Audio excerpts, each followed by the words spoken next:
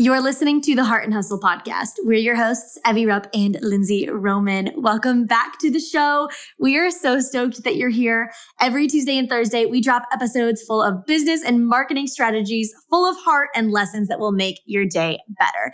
That is always our goal here at the Heart and Hustle podcast. And today's episode is an incredible one, so keep on listening. Have you ever thought, I would love to work with brands and, do Instagram collaborations and just land some brand partnerships, but I have a small following on Instagram and I cannot grow for the life of me? Well, today is your lucky day if that's what you're thinking or that's what you've thought in the past. We are speaking with the wildly wonderful Julie Solomon. Julie is a brand strategist, digital marketing expert, and host of the chart-topping podcast, The Influencer Podcast, with a Tennessee accent, sweet husband, two beautiful babes, and a passion for helping creative visionaries. As an expert in marketing, PR, and personal branding, Julie's supported businesses, authors, and personal brands over the last decade in growing their impact and income with the power of influence. Julie spearheaded book campaigns that broke New York Times bestselling records and worked with dozens of bestselling authors who have collectively sold over 100 million books worldwide, as well as trained, mentored, and taught tens of thousands of entrepreneurs how to pitch to the media, gain exposure, and strategically grow their business. Julie showed up today with literally so much information, and we cover everything from what pitching is, what follower count you need to have to land paid brand deals, how to find the right brands to pitch to, how to get them to actually notice you and pay you, how to find your uniques, your zone of genius, and just literally so much more. Julie ended out the conversation giving a much needed permission on owning what only you can do and learning to let go of the rest. Seriously, it was such a incredible conversation. And we covered a lot of ground with the conversation with Julie today. So if you're ready to start making money on your Instagram, regardless of your follower count, yes, even if you have 350 followers, then grab a pen and paper and your notes and let's bring Julie on the show.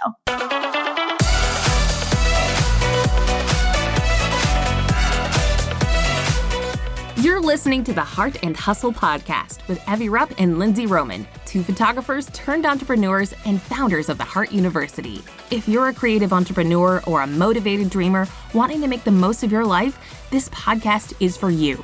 Each week, Evie and Lindsay bring you actionable tools to uplevel your business and life. So if you're ready to step up to the plate and pursue your God-given potential, you're in the right place. You're ready to live your life and run your business to its fullest? Then buckle up, because here are your hosts, Evie and Lindsay.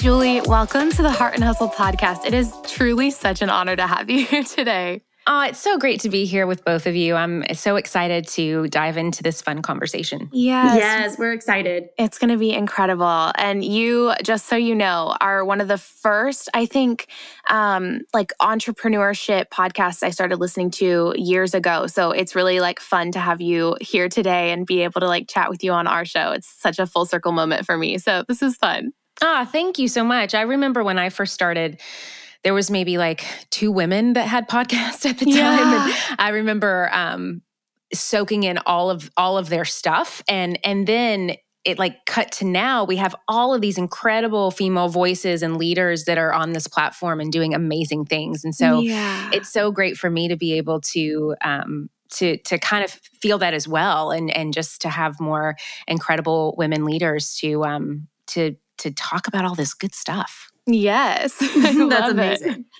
Well, speaking of good stuff, why don't you, I guess you kind of touched on it a tiny bit in your history with podcasting, but do you want to just introduce yourself for anyone who maybe doesn't know who you are and talk a little bit about the story of how you got to where you are today?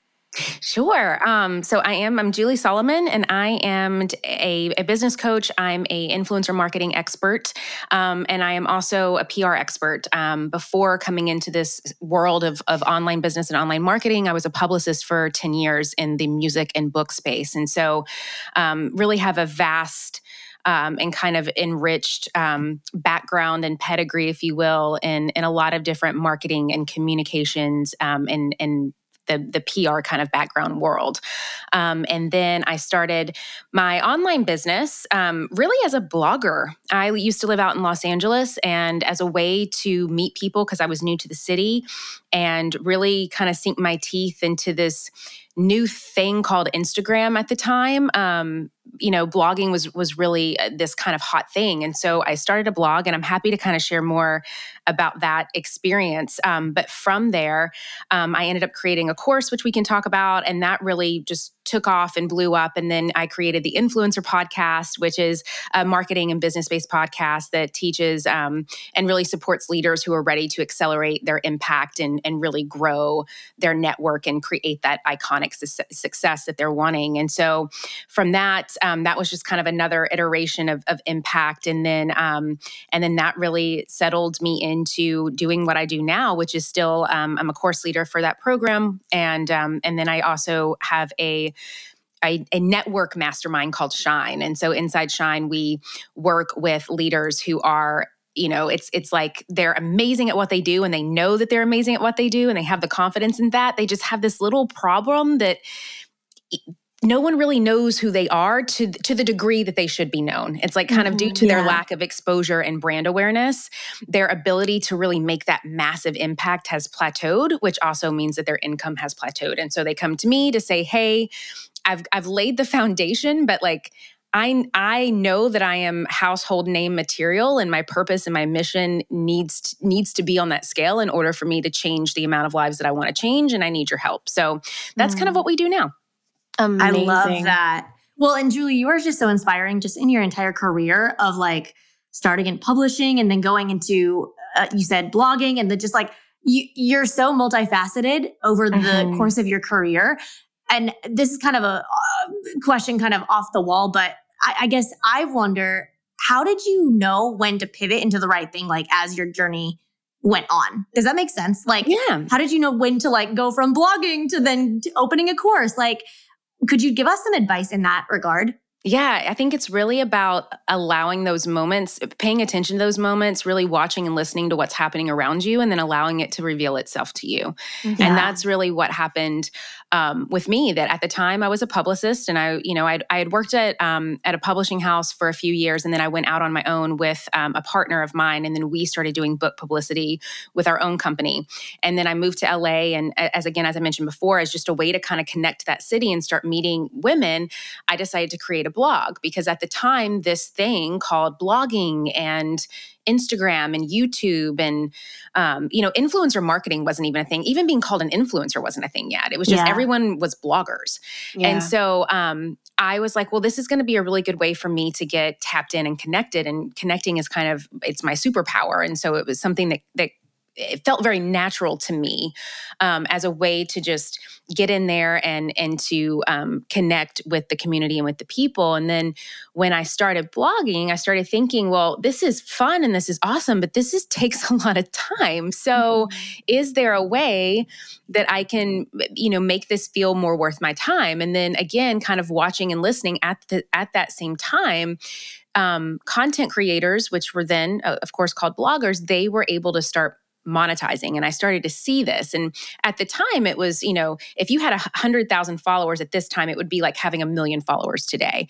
And this was even before the time of buying followers and buying likes. It was true, authentic following. It was back when Instagram was still chronological and, everyone's feed was super curated, and it was all about, the 9 photos that you see at the top or the 12 photos that you see at the top. And I started to notice that brands were taking note.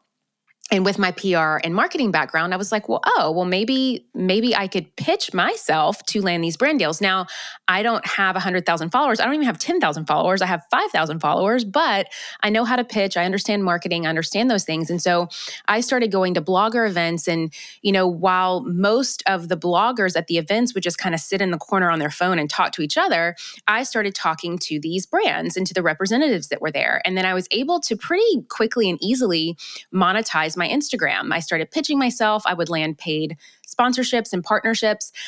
And kind of during that time, this was probably all within a year, I started having, the women that I was meeting in the blogger space kind of come to me and say, Julie, we don't mean this offensively, but how is it that you have 7,000 followers and you're making $5, $10, $15,000 a month off of your Instagram, and I have 150,000 followers and I'm making $5 on a like to know it post, through my affiliate network, and I'm not making any brand partnerships. And I'm like, well, I know how to do this. I know how to pitch myself. I know how to negotiate. I know what it means to really cultivate a personal brand. This is what I've done for years as a publicist and as a marketing expert for authors and musicians and a ton of my clients up until that date. And so I started just sharing my advice and sharing what I know with my friends, and then kind of word got out. And then I was like, well, if this is what women want, well, maybe I could start consulting. So then I started consulting, and then I started brand managing, and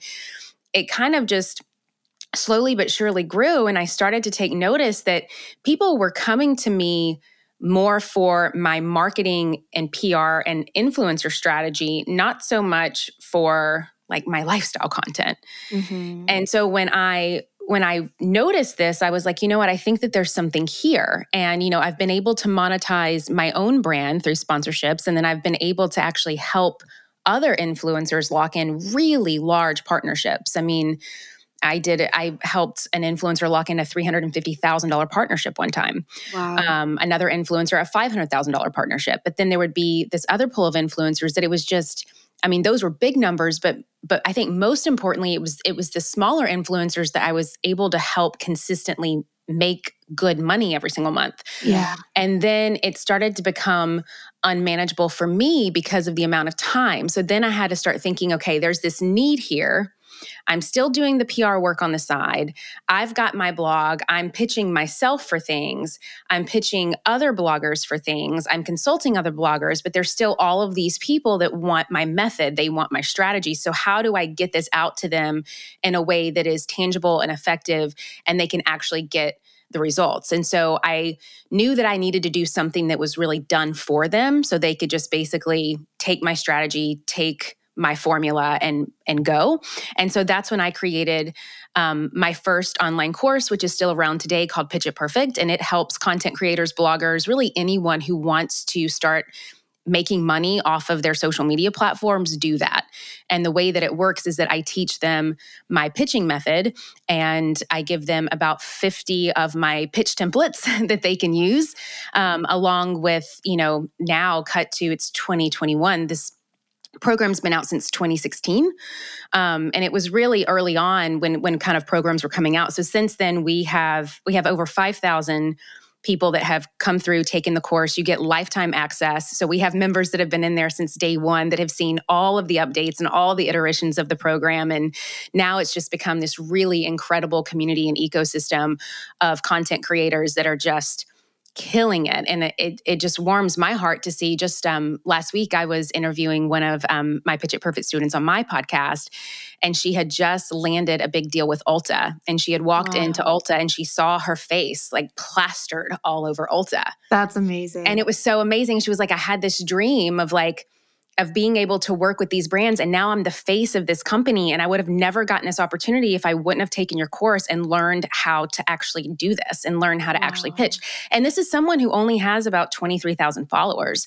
And so I think that that's also, I'll just kind of say this briefly, that's a big misconception for a lot of young women that are getting into this space, that they feel like they have to have X, Y, and Z before they can pitch, before they can get paid, before they can make money. They feel like they have to have a certain amount of followers, or they feel like they have to have this or that. And, it really does depend on the brand at the end of the day. But I will tell you that my students that are the most successful, that consistently see results, that are making the good money consistently every single month, are the ones with the smallest followings. Because it's so much easier to land a brand deal, $500 here, $1,500 there, $2,000 there, and get the confidence to land those partnerships 10, 20, 30 times. And then you grow because you're doing these partnerships. So that's part of the growth, because the brand's promoting you. And then you're able to then pitch a bigger deal, and you have more confidence because you've done it. You have more experience because you've done it. And then you're able to land it and negotiate better because you have, the method that I've kind of taught through this program. And so that's a big misconception that I love to kind of debunk, because I know that there's so many, even women right now that are probably listening to this, that are losing out on so much money every single month and so many opportunities because they're not pitching themselves, because they've told themselves that they're not ready, or that they don't have enough followers, or that they're not big enough, or whatever kind of limiting thing. And so the biggest thing that I tell people, it's like, if you want to make money on Instagram, if you want to monetize your brand, start pitching yourself. Like it's really that simple. There's no magical day, there's no magical brand, there's no magical time. Just go out and start pitching yourself. Yes. Oh, I love this. This is diving into, I feel like, the meat of the topic of today's conversation, which is, landing those brand deals as someone with a smaller audience. So, Julie, do you want to I don't know, I guess my question for you would be, is there a number? Because I know so many people are like, okay, well, I only have, 1,000 followers, or I only have 6,000 followers. And I know there's a lot of conversation around how micro influencers can actually be more powerful to brands versus macro, which is why so many brands are loving micro influencers. I've heard that type of conversation happening, but I know you have the inside scoop on all of this. So do you want to just spill today on is there a number that people should wait to reach to start reaching out? Or is it irrelevant entirely? Yeah. So the answer to your question is no. They should not wait to reach a magical number before they start pitching. And does your follower number matter? Well, it depends. It depends on the brand, and it depends on the brand's goals and the brand's focus and the brand's strategy, which is why, there's a whole module in my course that I teach on, I call it the spotlight method. And it's, there's certain things that you need to do before you even go to pitch a brand. So one of the things that you have to do that we talk a lot about is researching the brand. You have to make sure that you know what you're getting into before you even pitch the brand, because if not, then you may be wasting a lot of valuable time pitching brands that just aren't the right fit for you. Yeah. And so, for example, if there's a brand that, Instagram stories is really, it's a really important part of their strategy, well, then obviously you need to have 10,000 followers to go on Instagram stories and to use the swipe up, right? Yeah. Because that's going to be really important to the brand. Whereas there may be another brand that it's we don't care about swiping up at all. We're looking for brand awareness, or we're looking for a giveaway promotion, or we're looking for, someone to do 15 reels for us. We're looking to whitelist someone's account. It really depends on what is the goal for the brand. And so for us as the content creators, as the influencers, as the bloggers, whatever you want to call yourself, it is our job to make sure that we are researching the brands before we pitch them. It is our job to make sure that we're asking them the right questions before we even get to the pitch, because the quickest way to not get a response is just to go in with this really cold, messed up, muddy, quirky, not done right pitch. And then you're like, oh, I've tried pitching before, Julie, and it doesn't work. And it's well, because you're not doing it the right way. It doesn't mean that it doesn't work. It's just that you haven't done it the right way, which is completely normal and fine. I mean, it's the first time I drove a car, I'm sure it wasn't perfect, the first time at my driver's ed, but it didn't mean that I never drove again. It just meant that I had to learn how to drive the right way. Yeah. And so I think that that's the big thing, is really learning the strategy to pitching, the methods that actually work. And that's why the Pitch It Perfect community is so amazing, because we have 5,000 students in this Facebook group that are just constantly sharing the goodness all day long, all the secrets. Hey, I worked with this brand last week. They paid me this much. They wanted this much. I negotiated for this much. And then we'll have another, person chime in and be like, oh my God, I'm about to pitch them. Thank you so much for telling me this, because now I have this information that I can use, so it's a very helpful community. And I think that that's the other thing when it comes to this space of influencer marketing and blogging. It can feel very isolating. It can feel very no one wants to help me. Yeah. I've tried to reach out to people. I DM'd my favorite blogger. She never DM'd me back, whatever that may be. But it's really about finding the community and the resources that you need that are actually going to be in support of you growing and advancing to that next level. And that's why this community is so amazing, and really why the program's been around for as long as it has, is because A, it works, and B, this community is coming into this Facebook group every single day, asking questions, getting those questions answered, supporting each other. I do audits once a month. And it's a really amazing ecosystem that gives you a lot of information. And so I think that is the biggest takeaway that I would say for someone, is that if you're trying to do this by yourself, or if you're doing this in a really isolating way, or if you're trying to pitch or get your brand out there, if you're trying to monetize your Instagram and it hasn't worked for you yet, I would implore you to ask yourself, have I learned the right way to do it? Am I really researching the brands? Am I asking them the right questions before I go to the pitch? Do I know what to pitch my first time around? Do I have a community of women who are also doing this too, and also going through this, that I can, ask questions with and like share ideas with and get information from? Am I really putting myself in an environment that is actually going to produce the results that I want? Yes. I love everything that you just said, and I couldn't agree more. I think the next question I would have is, just based off of everything that you just said, do you think it's more like the pitch is more important? Or I could imagine no matter what someone's following is, there are some like foundational things that they probably should be doing on their Instagram, no matter what size of following, like I said, that they have.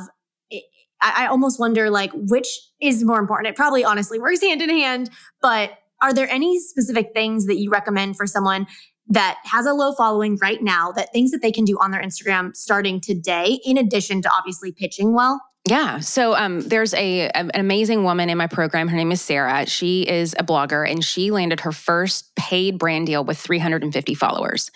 And we'd love to hear that. Yes. And so what she did, she came through my program. The program only takes 3 hours to get through. And so I think she just like did it all in one setting. And so went through it. And in kind of the first part of the program, I talk a lot about your brand values, because I feel like, going back to your question, that really is the first piece, that you've got to be clear on what is it that you have to offer a brand that would make them even remotely interested in responding to you. Yeah. And so if you don't know the answer to that question, figure that out first. Like, what makes you unique? What makes you interesting? Yeah. And if you're saying, well, nothing, like, first I would say, well, let's work on your confidence, which we also do inside the program. But really it's about, everyone has their own uniqueness. And it's, what about your expertise makes you different? And I'll even go back to, my story of when I first started. I didn't have a lot of followers, but what I did have was an understanding of PR and marketing. Yeah. And so I used that, because I knew, I was like, I'm not going to be able to use a number. I'm not going to be able to, use that angle, but I can use this angle. And so what Sarah did with 350 followers, she really got clear on what it is that she brought to the table. And then the next step was for her was that she had to get clear on like, okay, realistically right now, who are the brands that I want to work with that would actually want to work with me right now? Mm-hmm. So a little bit of that is guessing. And then a lot of that is research and data mining. And there's certain ways that you can do that a little bit faster and more strategically, but it's doing your research, paying attention to what you see online, paying attention to the brands that are actually paying if you want. And that's the other thing. You got to get clear on, what do I want? Do I want to be paid, or do I just want gifted product? Because those are also two different strategies. Or if you're someone that's like, I've been getting gifted product, but I want to get paid, well, then there's a strategy for that too. So it's about paying attention to, who is getting, like, what brands are actually paying content creators versus what brands are just gifting them, and making a list of the brands that you want to work with. And then that's when you go out and you start your pitch. And if you can get those steps in order and get your ducks in a row from the get-go, you're going to be able to not only get more responses, but to actually land something faster, to where really the follower number becomes obsolete at that point. And so that's what Sarah did. So she made a list. She found really curated brands that made sense for her, that made sense for her brand values, that made sense for her audience. Even though she only had 350 followers, she had 350 types of people that were following her. So she got really clear on who those types of people were. And then she was able to share that information and that message to the brand. And then once she was able to do that, and to figure out, okay, well, how does this help the brand? Is this brand also trying to get in front of my type of follower or not? Because if not, then probably a waste of time. But if they are, then I'm going to then go and pitch them my idea and offer them what I have. And I think the other thing that's super important, and we hear it a lot, is really making sure, I mean, everyone needs to get paid. That's super important. But also creating organic content that you really, truly love and shouting out brands that you really, truly love, just because you truly want to build a relationship with them. Because at the end of the day, this is about relationship building. Mm-hmm. That is all that PR is. It is all that networking is. I mean, as you've heard, like, success is just who you know and who you surround yourself with. And so I think that it's really important. And what I tell my Pitch It Perfect students all the time is that you have to remember that the other person on the other end of that pitch is a human being with thoughts, with feelings, with challenges, with frustrations, with families. So you have to humanize your relationship with them. You have to humanize the conversation. You have to humanize that pitch. The last thing that they want to see, because they get inundated with 15 gazillion pitches a day, is some cookie cutter, cold pitch, some person that did not do her research and she's just blanket pitching a bunch of people. They want to feel seen and heard just as we do. And so the more that you can really put the spotlight on the brand and put the focus on them, and it's not about what you want, it's about what you can provide them. Mm-hmm. So if you can get the ducks in the row in that way, you're going to be way more successful with actually landing partnerships, landing paid partnerships, regardless if you have 350,000 followers or if you just have 350 followers. Yeah. And one of the other things that I did when I was first starting out is I was able to get my entire house renovated with free interior design services. It was like worth $250,000 because I leveraged media as a way to get the brands interested in partnering with me, because I couldn't get them interested. Like, they didn't care, about my Instagram feed. They didn't care about my following. Because I didn't have a big following. But what I could get was media. And that's what they cared about. That's what they wanted. So when I was able to figure out what it was that they wanted, and then asking myself, okay, can I be a solution provider for this? If World Market wants media coverage, can I get them media coverage that is worth it? And because of my uniqueness, I was able to do that. I have another student named Allison who, when she first started out, she's a scuba diver. And she was like, okay, I want to pitch and land brand deals. She actually wanted to be able to go to really amazing resorts at no cost, right? And so she's like, I'm flying all over the world, scuba diving in all these amazing places. I don't need to get paid, but I want to get these amazing resorts covered, like these, Ritz-Carlton and all of these huge, amazing resorts all over the world. And so what she was able to do is she was like, okay, so I don't have a huge following, but I'm a scuba diver and I can take really good photography underwater. So what I'm going to do is offer these hotels free underwater photography services to showcase how beautiful the coral reefs are around their resort, and then they can use those photos for marketing. Wow. And so that was her pitch angle. And so again, I think that if those listening, if you're wanting to pitch and if you're wanting to make money, if you can just start to think a little bit more creatively and a little bit outside of the box, that it's not just about the follower number. The follower numbers, that's the easy way to do it. Of course it works. But if you're someone who doesn't have that working for you, you got to start thinking about, well, what do you have working for you, and really think outside of the box. And I see it happen all the time inside the program. The Sarahs of the world and the Allisons of the world that do this all the time with no following. Mm-hmm. Oh, that's so encouraging, I think, for so many of our listeners, just recognizing. I feel like you just gave them like permission, Julie, to like recognize, oh, okay, there is an opportunity for me here and I need to like step up and start going for it.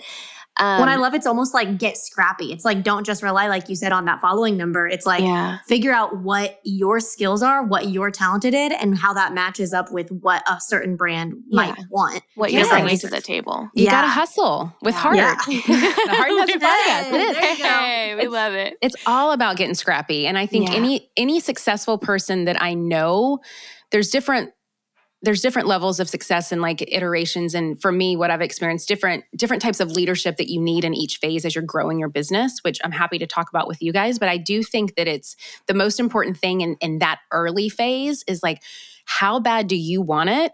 And like, are you willing to get scrappy enough to get it? Yeah. Because you really have nothing to lose at that point. Yeah, that's true. Oh, I have so many thoughts. I would love, Julie, do you have tips on a small, like micro influencer, somebody with, let's say, under 10,000 followers, maybe even under 5,000 followers, wanting to reach out to some brands? Do you have like just, I guess, like machine gun fire, like pitch tips for them? Because you mentioned like put the perspective on the brand and what you bring to the table that is going to serve them. Is there like anything else that you would add to that for these micro influencers thinking about getting into pitching? Yes. Consistency, meaning start consistently posting Instagram stories, reels, like whatever's your flavor. Just start doing that consistently. Make sure that you're following the brand. I mean, to me, that's like, yeah, like, for sure. Duh. But then like so many people don't do it, and it's like, oh, and I've even been in that position. I'm like, Julie, oh my gosh, you just like reached out to this brand and you don't follow them. Like, cause they pay attention. They really do. And if they get some pitch from you and then they go to your feed and you're not following them and you've never posted about them, they're probably not going to respond to you. But I think that to really get on their radar, especially if you're a small but mighty, scrappy little hustler, the best thing to do is just to start organically. It's kind of like you're planting the seeds. If you want to think about it like, this beautiful lemon tree that you want to grow outside. Like it's going to start in this little pot and you kind of have to plant the seeds and water it a little bit and like go out and talk to it and let the sun come on it and give it some encouragement. So it's kind of like that with the brand, like tag here, mention here, because as we know now in Instagram with DMs, you can see your history thread of whenever anyone's posted a story of you or mentioned you. So just start planting those seeds. And you could even, I'm big on deadlines because I think it holds us accountable. So like give yourself 90 days. And it's like, okay, so every single day for the next 90 days, I'm going to do this. And it's like, I'm going to post about this. I'm going to tag them here. I'm going to organically and naturally just start having the conversation. And then you can reach out on DM. You can, just start kind of building it from there. You can email them. There's so many easy different ways to get in front of brands nowadays. It wasn't like when I first started and, like Google barely existed at the time. Like it was so hard to get brand contacts. Now you can it's so easy to get brand contacts if you just know where to look. But, LinkedIn, make Google be your best friend and just really start planting those seeds. And then just don't be afraid to just ask for what you want.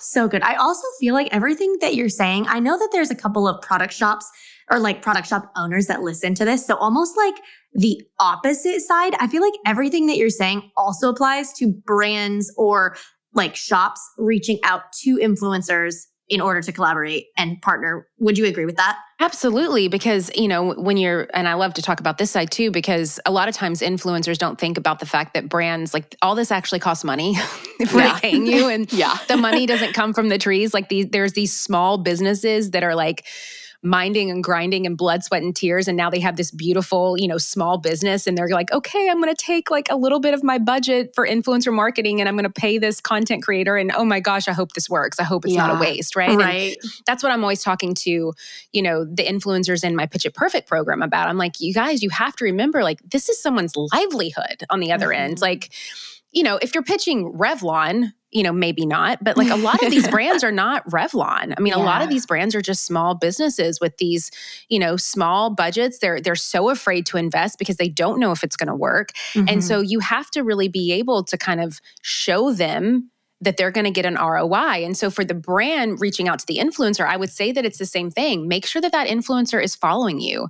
Make sure that they have organically talked about you before, and I'm talking about, micro, not macro. Macro influence is a whole other thing. But when it comes to the micro influencer that's just starting out, that's building and growing, if you're a brand that's wanting to outreach and to get in front of the micros, then you want to make sure that there's somebody who genuinely likes your product and your services. Yeah. That makes so much sense. Hey friend, are you a hat girl like us? Well, if you've ever seen a photo of us, pretty much ever, we're almost always wearing a hat on because we love accessorizing any outfit and making it cuter with a good hat. Like literally add any hat to any outfit and it is 1,000 times cuter and better. So if you've ever seen us wearing a hat, I can guarantee you it was 100% a Gigi Pip hat. In fact, the hats we're wearing in this podcast cover, Yeah, they're Gigi Pip. Gigi Pip is inspired by women who wear many hats, and their quality and style is literally insane. It's why we choose them over any hat company, because their styles are so cute and their quality is next level. We love them to death. So if you want to grab a hat yourself, we have a little treat for you. You can shop Gigi Pip hats using the link in the show notes to receive free shipping with our code Heart and Hustle. That's all lowercase and with no spaces. If you're ready to see your confidence boosted and look cute as heck, grab a Gigi Pip hat today. I have a question for you. Okay. Do you create so much content you often feel stuck? Uh-huh. Between blog posts, Instagram captions, freebie creation, email campaigns, there is so much writing, right? Freaking yes. I've definitely been there, and I know how frustrating it can be to feel like you have nothing to talk about. So if you're consistently staring at a blank screen and blinking cursor, we wanted to give you an entirely free guide we just created for you. Guys, our content creation guide is pages of content ideas that you can use to write meaningful captions, blog posts, and more that connect with your ideal audience and create that value and trust that's so vital in order to sell successfully. You can use our ideas directly. There are dozens of them that you can immediately pull from, or you can use them to trigger new ideas for your content creation process. This freebie is so jam-packed that Lindsay and I even go back and reference it when we feel stuck. It's that good, fam. If you're sick of not posting or creating any content because your brain feels empty every time you step up to the plate, the keyboard, then we got you. Bye-bye writer's block. Hello, value-filled content. Go to www.theheartuniversity.com/content or click the link in the show notes. Now go kick some butt and create some content. Do you have any advice on maybe somebody that has started slowly to dip their toe into brand deals, but more so just free product, and is looking to go from free product to transition to paid, and how to navigate almost out of like, because I talk to so many influencers and people that are like, well, all brands want to give me is just the free product. It's like, pay me. Thank you. Do you have any tips to kind of navigate out of that sticky situation? Yeah. And from my experience, I mean, again, because I've had, we've had out of the 5,000 students inside Pitch It Perfect, we've had probably thousands of them that have been in this exact situation. And 99.9% of the time, it's due to two things: lack of confidence, lack of asking, like lack of straight up being like, no, I will not do this unless I get paid, and lack of understanding how to negotiate. And so because you don't have the confidence to ask what you want because you're afraid of hearing ding, ding, ding, no, and no one wants to hear the word no, right? That they just subconsciously stay in this gifted cycle. Yeah. Because they're afraid to hear no. They're afraid that the brand's going to say no. And then what does that mean about them? Mm-hmm. And then they don't know how to actually, if the brand does say yes, okay, well, now what are the next steps? Like how to actually properly negotiate out of the gifted model into the paid one. Yeah. And so we do a lot of work on that inside the program as well. And I'll say that the first piece of that confidence piece is that you have to get really good with hearing no, and not only get really good with it, but you actually have to learn from your no's. That's a big thing that I teach, because if you're learning from your no's, that means that you're actually pitching enough to get no's. Yeah. And the goal is to not just get yeses. The goal is to pitch. Yeah. Like that's the goal. If you get a yes, that's the reward for doing the job. Your job is to pitch. Your job is not to get a yes. Yeah. And so you have to think of it in that way, that if it is your job to pitch, you have to pitch enough. And with every one yes, you're going to get 10 no's. Mm-hmm. So it's like you actually, for me, it's like I want to get the no's because that's where all the good data is. That's where all the good juice is. And another thing that I would really implore the listeners to do, and this is what I teach my students, is that if you get a no from a brand, ask them why. Yeah. No one does that. They're just like, oh my God, they said no to me. I'm going to go hide under my rug. It's like, no, be like, totally understand. May I ask why? Yeah. And then you'll be blown away with, and again, this goes back to the research, you'll be blown away with the information that you will receive it can help you tremendously when you go to pitch someone else or go back to pitch that brand in the future. It could be something as, there's so many reasons brand says no. All we do is gifted product. And which at that point, it's not like, oh, well, they need to pay me. It's like, no, all they do is gifted product. So go find a brand who pays. Yeah. Like, stop wasting your time with this brand that only does gifted product. Yeah. The other thing that will happen is that people will be like, well, I know that they pay because I saw Susie Sally Smith on Instagram and they paid her. And it's like, but it doesn't matter. Yeah. Like, they're not going to pay you, but other brands will. So stop wasting your time. It's like dating the guy that like, it's like he's just not that into you. Yeah. You know, it's like just, it doesn't mean that you're a horrible person. It doesn't mean that you don't have worth and value and beauty and light in you. It just means that like, you're not going to work with this brand, and that's okay. There's 15 gazillion brands out there. Yeah. You're not going to be for everybody. So if they say no, ask why. Get feedback. It's, we don't do paid partnerships. We don't have any money left this month. Come back next month. That's a huge one that I'll hear from students, that they're just like, I'm so glad, Julie, that you gave me the confidence and taught me how to do this, because it wasn't me. It was just, they just literally didn't have money on the day that I pitched them. But then I pitched them 3 weeks later, and then I got a paid partnership. Yeah. So it's just, again, it's like taking that extra step, not making it about you, being comfortable with hearing no, giving yourself the permission and the ability to learn from the no's. Mm-hmm. Really, and again, like, you're trying to build a relationship with someone, not just get what you want and then walk out the door. Yeah. Like, is it a one-night stand, or are you actually trying to build a relationship with someone? And for me, I'm all about the long-term game. Yes. Oh, it's so good. I think that's also so important as, content creators to also realize, if you build a long-term relationship with a brand, it's going to be so mutually beneficial and so rewarding for both of you guys long-term. The brands can reach back out. You can get bigger deals with them in the future. You can, I've seen friends who have created lines with brands that they've worked with because they maintained that relationship for years moving forward. So I think that's also like a good little nugget of like, this is not just like a one and done, I'll take your money, here's your photos or whatever, here's your reel, see you later. Like, right. It's so much deeper than that. And for some people it is, and that's why they'll work with a brand once and only once. Mm-hmm. And again, it depends on the brand's goal. If they're wanting to hire some celebrity or macro influencer, $10,000, $15,000 for a brand partnership, and they're just looking for numbers, then like, okay, then that's the deal. But at least putting yourself in a position to clearly know, what is the goal for the brand? What is the goal for me? And does that align? Yeah. I love that. So good. Okay, Julie, you talk a lot about owning your zone of genius. Is that what you're specifically saying when you're like, figure out what you bring to the table for brands that's different than what another content creator would bring to the table? Is that like your definition of zone of genius, or is that something else?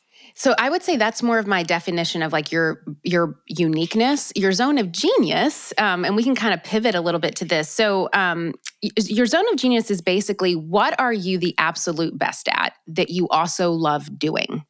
So what I teach in my coaching program, Shine, which is, we have a lot of our Pitch It Perfect students in there, but it's for leaders who, they've laid a foundation, they have a business, they've made money, but they're ready to accelerate the impact. They're ready to grow their network. They're ready to build a team. And one of the first things when it comes to building a team is really figuring out, well, who do I hire? And a lot of the reasons why a lot of entrepreneurs and creatives end up getting burnt out is because they don't know who to hire, so they just don't make a decision. So then they end up doing all of the work themselves without getting the support that they need, or they're so afraid to invest and spend the money. Mm-hmm. And so the easiest way to figure out what to do that is through what I call your ZOG, your ZOC, and your ZOIs. So that's your zone of genius, your zone of competence, and your zone of incompetence. And if you ever work with me inside any kind of coaching container, like, this, if you're listening to this, you know what this is. But I teach this to everyone that comes through my container. You've got to get clear on what these three things are. So your zone of incompetence, these are the things that you should absolutely never, ever, ever spend your time doing. So like, for example, for me, it's like filing my own taxes. Like not doing it, not worth my time. It's going to make me want to like take my head and bash it against the wall, like not doing it. Yep. The other thing for me, web design. I'm not a designer. It's not my zone of genius. I'm going to waste so much time developing a website, not touching it. Like you don't want me to do that. Like that's not where Julie Solomon is going to be hanging out.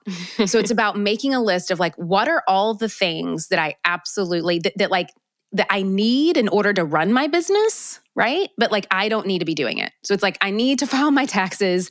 I need a website, but I don't need to like actively be doing those things. Mm-hmm. Then you have your list of your zone of competence. So this is the things that you're competent in, but it's probably not the best use of your time. So for example, responding to emails. Yeah, I'm pretty competent in that, but is that the best use of my time day in and day out? Yeah. Am I going to be that person that before I know it, I've been in my inbox for 4 hours and I don't know where the day's gone? And I could have used all of that time and energy to really start working on more high-level creative things. But because I was in my inbox all day, I wasn't able to get to the things that are actually going to move the needle and create the impact that I desire. So that for me, it would be like checking emails. What for you guys? Or anything coming up when I'm saying any of this? Oh, we're relating to all the of taxes. It. Yes. So like taxes. Taxes, I would say admin, like anything admin, which is very similar to emails or just like scheduling. Yes. It's like, yeah, I could do that, but no, I don't. Yes. But is that where our time That's not where my best? zone of, yeah, exactly. Right. My zone of genius isn't spent in scheduling a flight. Right. It's scheduling a flight. And it's crazy how much personal stuff inundates our day in and day out. I actually just hired my first personal assistant, which is, I can't believe that I waited this long to do it. It was like, I have a coach myself. I believe that everyone needs to have a coach. Even coaches need to have coaches. Right. But that was like the first thing that she told me. She was like, when I was like telling her about just my life and my day and how she was like, you have got to hire a personal assistant like yesterday. Like, what are you doing? And I was like, really? I don't know. And I was like, I don't know. I don't know if I want to invest in that. And it changed my whole life. It was like, I could not believe, because I work from home. So it's just all the little things. And I said, I want to be able to walk out of my home office and not lift a finger. And I have 2 kids. Like, I know that's a tough ask, but if you get really clear on what it is you need, and again, get really clear on like your zone of incompetence, zone of competence, zone of genius, you'll end up creating the job description just by listing things out. It's quite fascinating. So with that said, the zone of competence are a lot of things that it needs to happen. Like, my kids' pediatrician appointments, making sure that, we have stuff in the fridge for their lunch, scheduling, a flight for when I have to go speak on a stage, going to Walgreens and picking up the prescription, like whatever that is, right? That all goes there. Then you have your zone of genius. And these are the things that not only are you awesome at them, but you absolutely love doing it. So for me, it would be coaching. It would be podcasting.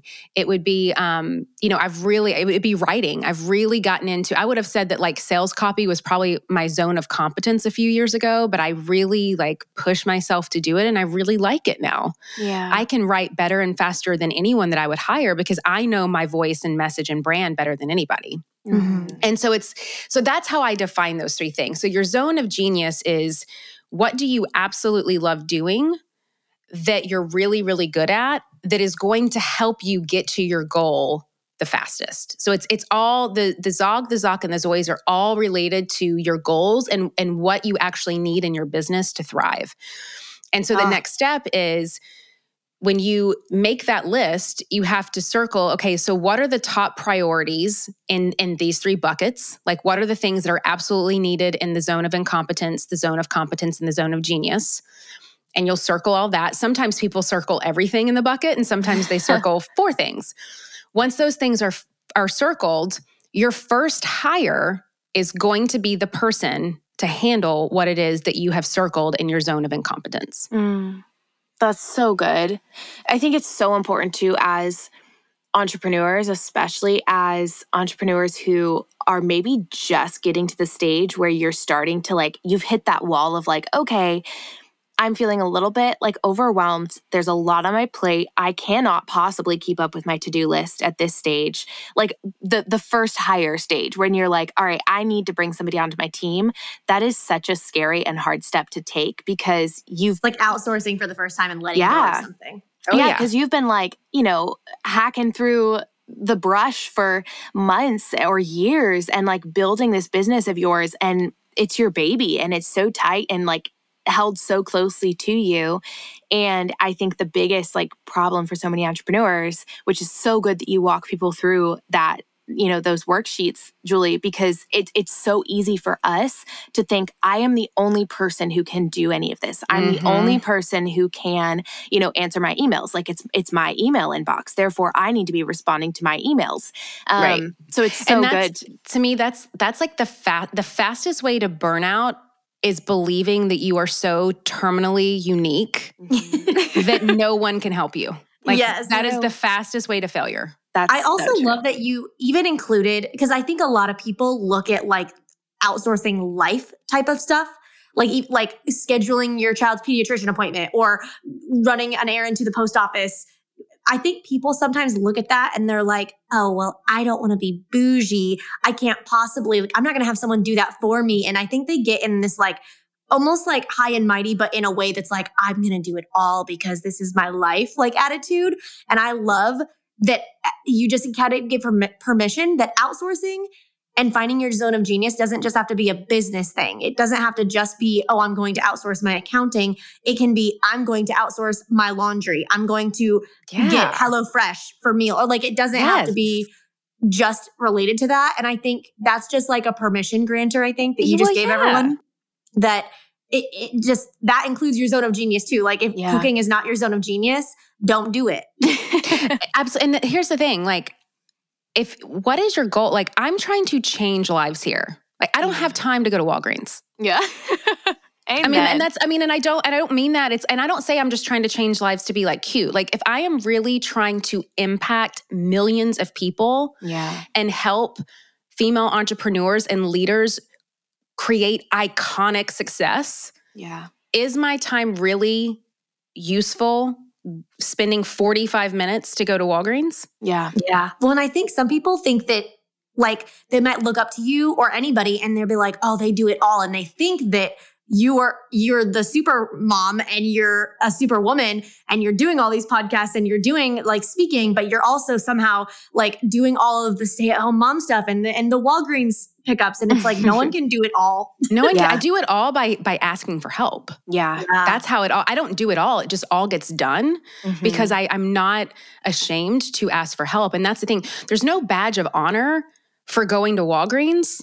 And there's also no shame for either hiring someone or asking someone to go to Walgreens for you.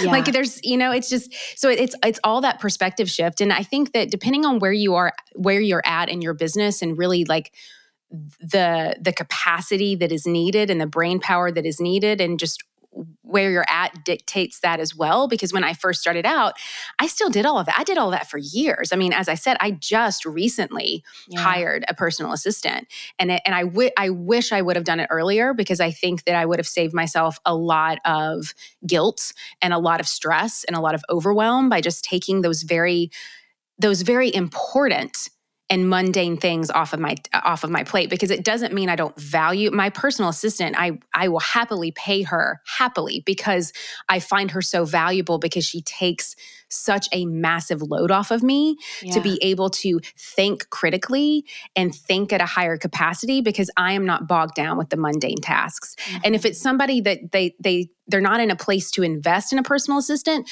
do you have a cousin? Do you have a friend? Right now, for example, my cousin's here watching my children. Mm-hmm. So I can be here on the podcast with you. Yeah. It's just, I had to take some time to figure it out, but they're not in school right now and their summer camps are over. So, I had to call out for help. And if I got it, great. And if I didn't, I didn't. And I think that's the other thing is also remembering to go easy on yourself. Yeah. I was 30 minutes late to this podcast today because I had to sign, I had to wait on a notary to get to my house to sign. And there was nothing that I could do. I just had to give over that this is what it was. And I was so grateful and humbled that you guys gave me that time and that we were able to still do this. But it's just about doing the best you can with what you have and not being ashamed to ask for help when you need it and not feeling shame for investing in what you need. And again, going back to that zone of competence and zone of incompetence piece, it's you have to really, and that's why I love those buckets, because it allows you to see and visualize, okay, this is everything that needs to happen in order for me to be successful. Now, out of all of this, what can I actually do that I actually want to do? And what is the most important things that I need to hire out first? Yeah. I think it's also just like tagging on there. There are certain things that you can let slide, like in your business or in your life. You know, I know a lot of, you know, moms or students, just people that I also like coach, a lot of like stay-at-home moms who are trying to run this business. They're like, well, yeah, but you know, like laundry just takes me so much time, or like cooking my kids' lunches every single day, just like it cuts out like 2 hours of my afternoon. And I'm like, okay, can you meal prep your kids' lunches? Can you like one day a week take a couple hours and like prepare a bunch of sandwiches that you pull out of the fridge, you throw some mustard and mayo on and you hand them to your kids? Like just different things. Or I'm like, can you not do your laundry every single day? Is it possible for it to pile up and you just batch out a bunch like 1 or 2 days a week? Like, I think there are certain things that we feel like, oh, if there's a pile of laundry in the laundry room, I'm failing as a human being, as a homemaker, as a mom. And it's like, is doing the laundry and staying on top of it every single day, having it folded, having it like perfectly ready to go, is that actually pushing you towards your ultimate goal? Or is that a task that you've assigned unnecessary value to that isn't actually having you reach what's most important to you? Like even sitting down and reading a book with your kid at night, are you avoiding that because you feel like you have to go fold the laundry right in that moment? So just even like reshifting our perspective of, you know, what's actually getting us towards our goals. Is it to spend more time with our kids? Is it to change lives? Is it to build this business so we can change lives? Like, what's the goal and what things need to go further down the list on our priorities? Yeah. And I think it's also remembering like that piece about joy, because I think that joy should always be a goal. And for some people, they like going to Walgreens. They love going to the grocery store. Yep. You know, and maybe for that person, maybe folding the laundry and having it perfect every day brings them joy. And if it does, then awesome. But just get clear on like, okay, if I like, it's just about knowing yourself and the choices that you're choosing to make. If I choose to do the laundry every single day because that makes me feel in control and safe and good and happy and healthy and joyful, then I just need to make sure to pad in extra time for that because I'm not willing to give that up. Yeah, that's so good. And also like I'm choosing to not be willing to give that up. Yeah. And so that's the other piece. For some people, it's like, well, you know, I want to be the one that picks up my kids every single day. It's like, of course. But then you have to make sure to plan that out accordingly. If that's a non-negotiable for you, it's fine to have non-negotiables. You just got to get clear on what they are. Yeah. And they're going to be different for everyone. So giving yourself that permission to, you know, for one mom, it might be totally irrelevant to have her laundry done. She doesn't mind if there's a pile once she kind of like thinks about it. But like you were saying, for another, it might be that's part of what keeps you sane, you know? So it's just recognizing what's of value and importance to you and prioritizing that. And then, you know, giving yourself grace in the other areas and recognizing no one does everything. So, and it's really about starting to think about your own business right now, where you are in terms of growth and what is it that you need in order to grow. Because I think there's another piece to this. Because when we talk about help and hiring, I mean, we can't not talk about money. And so to me, there's always two huge milestones that are the hardest to hit in a business that really dictate all of these things that we're talking about. And so first you have the 100,000, right? Like I think making your first 100,000 is the hardest money you'll ever make as an entrepreneur because it's the first identity change that you typically make when you're going from an employee or working for someone else to a solopreneur. Yeah. So the most mental work needs to be done here and it has to be done here. And this is where, you know, what we were talking about earlier with getting scrappy and hustling, that's where all of this takes place. And then the second money milestone that's the hardest to make in business is your first million, because that is where the shift happens from hustle to higher level strategy, leadership, connections, influence, proper investment. And most people who are visionaries, they can hustle their way to 100,000, but you cannot hustle your way to your first million. You will absolutely burn out. Mm-hmm. You have to have support. You have to have systems and processes in place. You have to have a higher level understanding of what it is that you need to really get to where it is that you want to go. You have to have a business model that is actually repeatable and scalable without you working 24 hours a day on it. Mm-hmm. Because if not, you cannot hustle your way. I don't know a single person that has been able to hustle their way to $1 million. Yeah. Amen. That is such freaking good advice. Wow. Okay. I feel like we've just covered such a wide variety of topics today. I know. And gone deep on each of them too. It's and so that goes back to if you're someone that is making 6 figures right now and you don't have a personal assistant, I'm going to give you every permission to have one right now. Yes. I was someone that was making 7 figures and didn't have one. And I was like, what was I? I should have done that when I first hit the 6-figure mark. Yeah. A personal assistant and a virtual assistant, if I could do it all over again, would have been my first 2 hires. Yes. Well, that's so good. I don't know if this would be your answer, but we like to ask every guest as we're wrapping up each show this question. It's kind of a big question. You might have a different answer than that, but that could be an answer to it. But basically, it's what is the biggest lesson that you've learned in your years of business? The biggest lesson for me is that it is always changing. There is, and I have to be okay with that. That there is always a level up. There is always something new to learn. I'm never the smartest person in the room. Thank goodness. I get to learn from all of these amazing people every single day and really allowing myself to just take action. Because I think that people that don't learn that lesson are the ones that never actualize their dreams. Yeah. That's so good.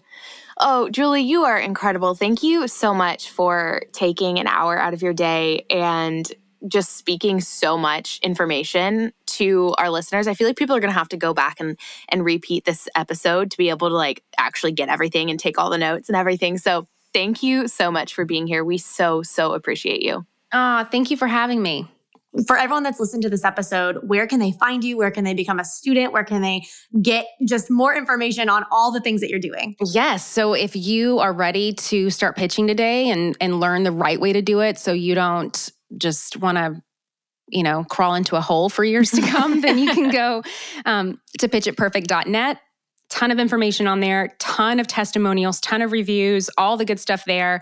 Pitchitperfect.net. If you also want to take a free class on pitching that I offer, I teach about 60 minutes of a free training, and then I give you a special offer to the program, Pitch It Perfect. You can go to pitchitperfect.net/webinar and sign up for the free class. And juliesolomon.net is my very outdated website that is currently being updated. So I would say you could go there to check some stuff out. But pitchitperfect.net would be for that program. If you're someone that's looking for more high-level coaching, that would be my program Shine. And you can go to juliesolomon.net/shine for that. And then, of course, I'm on Instagram. It's at Jules, Juls, Solomon, Solomon, and the Influencer Podcast on all places that you listen to podcasts. Yes. Incredible. Your podcast is incredible. We can vouch for that.